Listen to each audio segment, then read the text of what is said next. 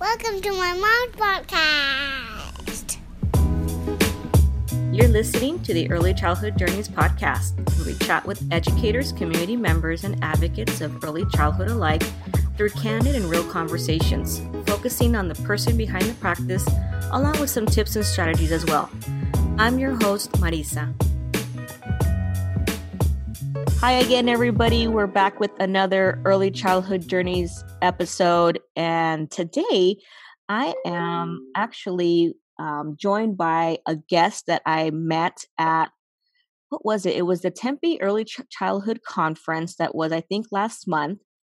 My guest is Marisa Flores. And yes, this is probably going to be one of the few episodes where we have two Marisas in the house. So go ahead and introduce yourself, Marisa. Tell us what you do. Okay, my name is Marisa Flores. I am a parent educator. I work for the Fort McDowell Yavapai Nation as the early childhood specialist. I work with parents and their children from birth to ages 3. I just am basically a support system for parents to go to when they have questions. I know sometimes we don't get the book to say how to raise a child, but to be able to be there to support them in their process of going about raising their children, and any questions or concerns they have, we make sure to reach that and answer any questions that they have to be able to help them as parents and encourage them. And not only that, but just encourage them to be there and be involved with their child. We do group activities, parent interactions, and just mainly support for them. That's kind of our job as parent educators, just to be there, support them, and not really to teach them or change their ways of parenting, but just to encourage them and introduce them to new things that we have observed or we have seen that work and maybe sometimes don't work, but just to be able to be there and be their support system. Yeah, and I want to remind our listeners, so Marisa works out of the Fort McDowell Yavapai Nation, and many times I think we need to be very conscious about the culture of the communities that we work with. And so I want to also ask you, what do you think are some common misconceptions about your role and your position? So in my role, I often get that we're there to judge them, that we're there to tell them they're parenting wrong, but in fact, it's not that. It's us just being there to support them. Sometimes I know, like me, I'm not a parent. I am the oldest of 8 siblings, though. So I've kind of took on that parent role in my household, kind of helping out and being there. So I know what it takes to be a parent, and I know it's not easy at times. I know sometimes it can be difficult, even not being a parent. So for me, I like to inform them that I'm not there to judge them. I'm not there to criticize them on their parenting. I'm just there to support them and help them in any way possible. Yeah, and for those listeners that aren't familiar with Arizona, we have the most sovereign tribes here in our state, and Fort McDowell Yavapai Nation is actually located near, or it's like going towards Payson, Arizona. If you are coming from the Phoenix area, from the Fountain Hills area, just so that folks kind of get an idea as where that nation is. I want to also ask you, how did you end up starting in this field? Do you remember your first job? Yes, I do actually. Like I mentioned before, I'm the oldest of 8 siblings, so yeah. I have kind of took on that role of being that like babysitter, older sister, but also kind of like that other parent role. My mom's a single mother. She's raised us all. So I've kind of been her support, and she's been there for me to help me out through school. And so we kind of worked side by side in parenting our younger siblings. And so that kind of allowing me to take that role and see the growth that it takes when you're involved in the child's life. Yeah. And being able to be there and have them be supported is very important. And so I decided one year I took a course as a assistant at a daycare here on the Fort McDowell Yavapai res at our school called Manshawa. Uh-huh. And so it started there in a summer youth program, and I just loved it. I loved working with kids. To me, fulfilled me, and it allowed me to see that, these kids, these children, they are the future. And to be able to work with them and inspire them and teach them and show them a way that they can grow and continue to grow and be able to be successful, it just allowed me to feel like this is my purpose and this is where I belong. And so I finished college at South Mountain Community College and went on to work at a day school in Fountain Hills nearby. Yeah. And I got a phone call and they asked me to apply for a position here, which was the early childhood specialist. And I was thinking about it and thinking about it. And he said, you know what? I'm going to be working with parents and children. So Yeah. this is kind of being able to take a bigger step, rather than just working with the children, but to be able to inform the parents on this. I feel like that's something that will make me feel like I'm actually helping and I'm taking that next step. And Yeah. so I said yes.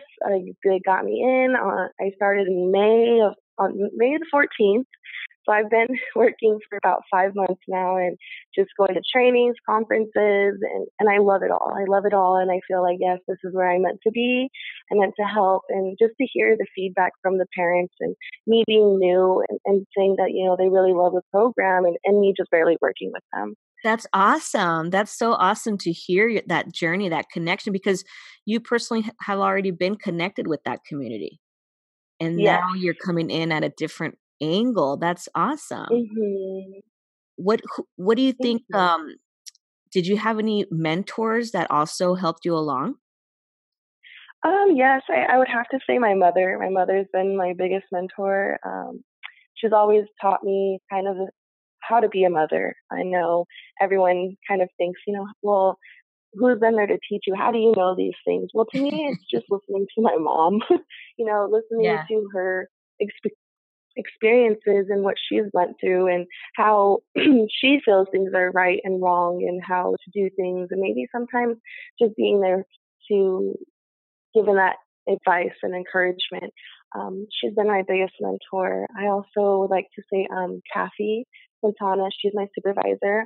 For her to allow me to come into this program and be there and help me and support me, she has helped me so much. And also my coworker, Andrea LeBeau, she works right alongside me and she has welcomed me and helped me through everything. So I'm really appreciative for her because I know coming in new is not always easy, but to be able to give me that confidence and know that I'll be okay and that I can do it. And so the encouragement I really appreciate from her. Yeah, just setting up your colleagues, your teammate for success, because at the end of the day, Yeah. everyone wants to have the program succeed, and everyone wants their colleagues to feel good about the work, right? Yeah. I want to also ask because you just got into that role. For those that are listening to us that are in early childhood and they're an advocate, and maybe they are considering um, an employment in those same roles, what advice would you give to them? My advice would be to go in with it with a good heart. If you know you love children and you want to inspire them and be there for them and be that mentor, then go for it.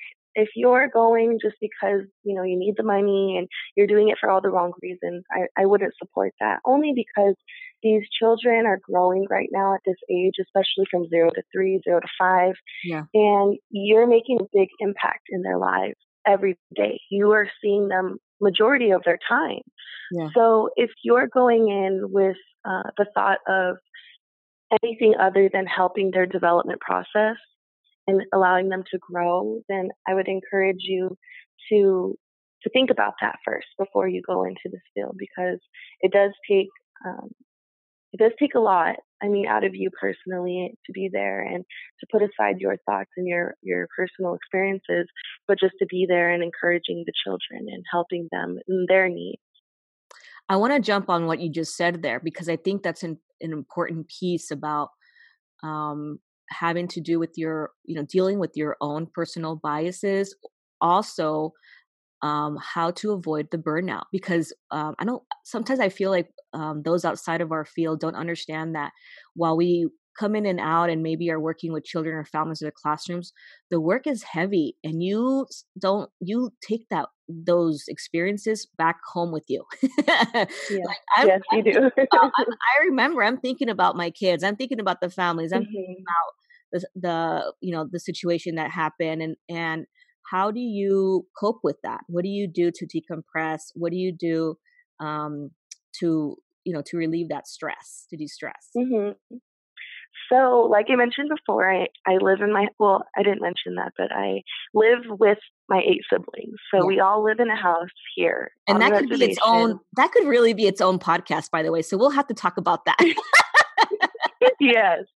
But That's going awesome. from work, working with children, and coming home, so I don't really get that getaway. Yeah. But to be able to care for myself, I found out that doing a lot of meditation, Yeah.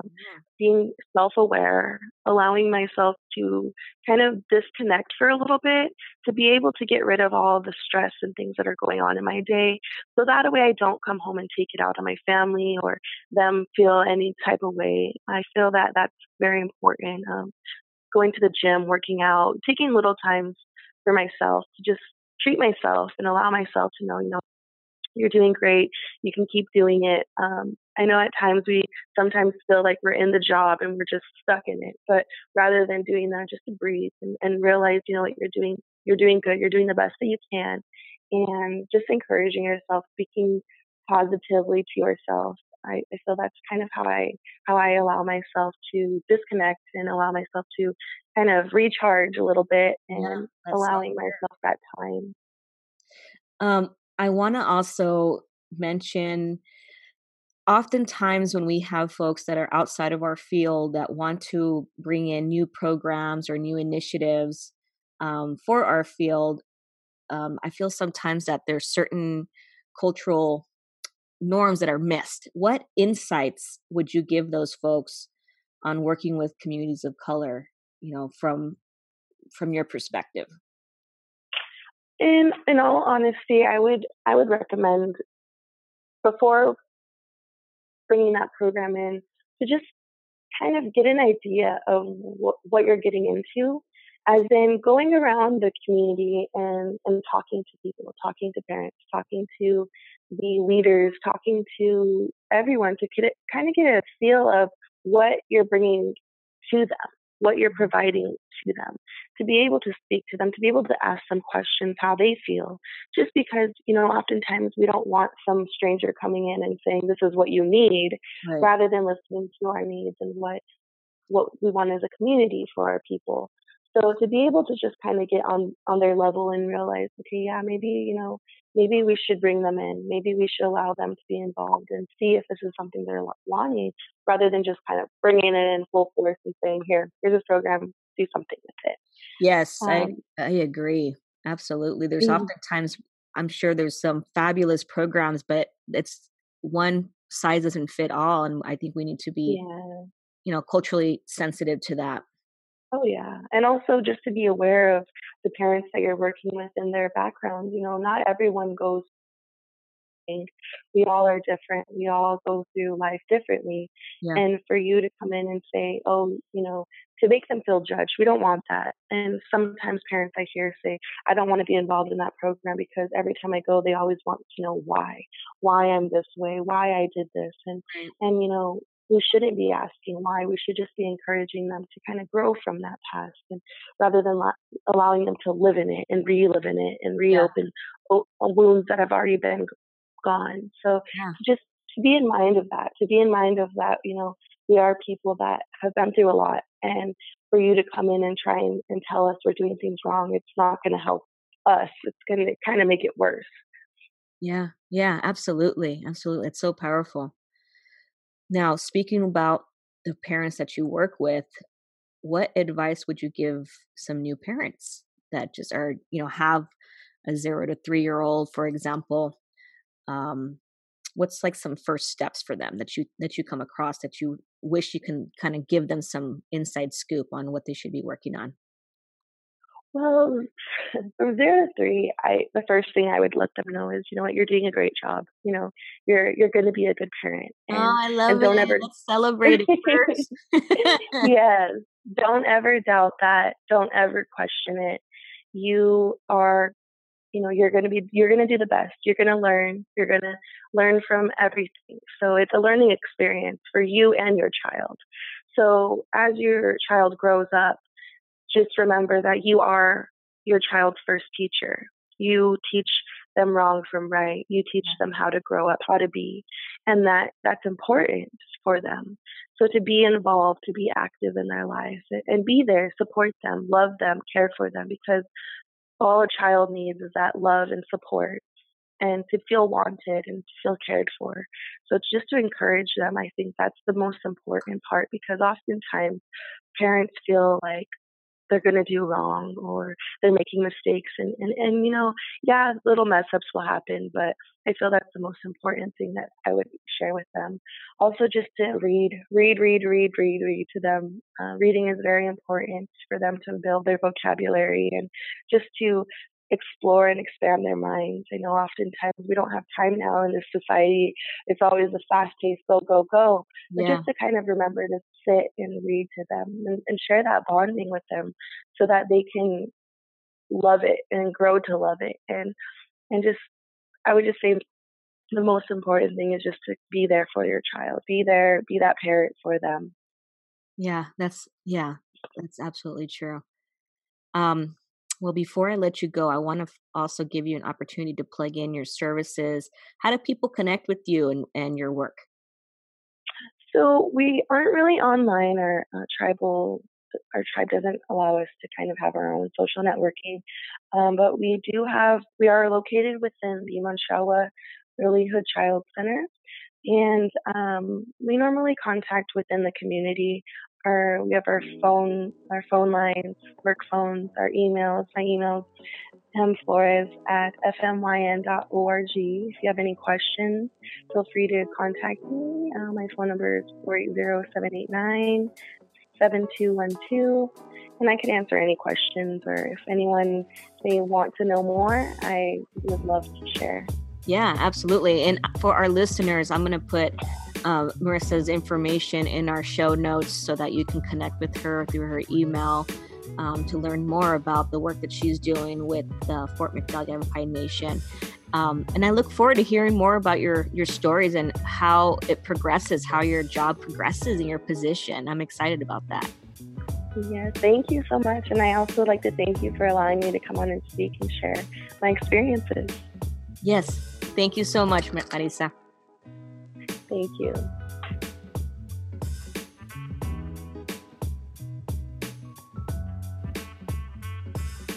If you enjoyed this episode as much as I enjoyed making it, make sure you are also leaving us a review on iTunes. Share out the podcast to your network. You can listen from any of the popular podcasting apps, and don't forget to stay connected with us on social media. We're on all of the popular ones. If you have a guest idea, topic you'd like for us to cover, or maybe interested in learning how you can support the podcast, check out the website at earlychildhoodjourneys.com. Thanks, everybody.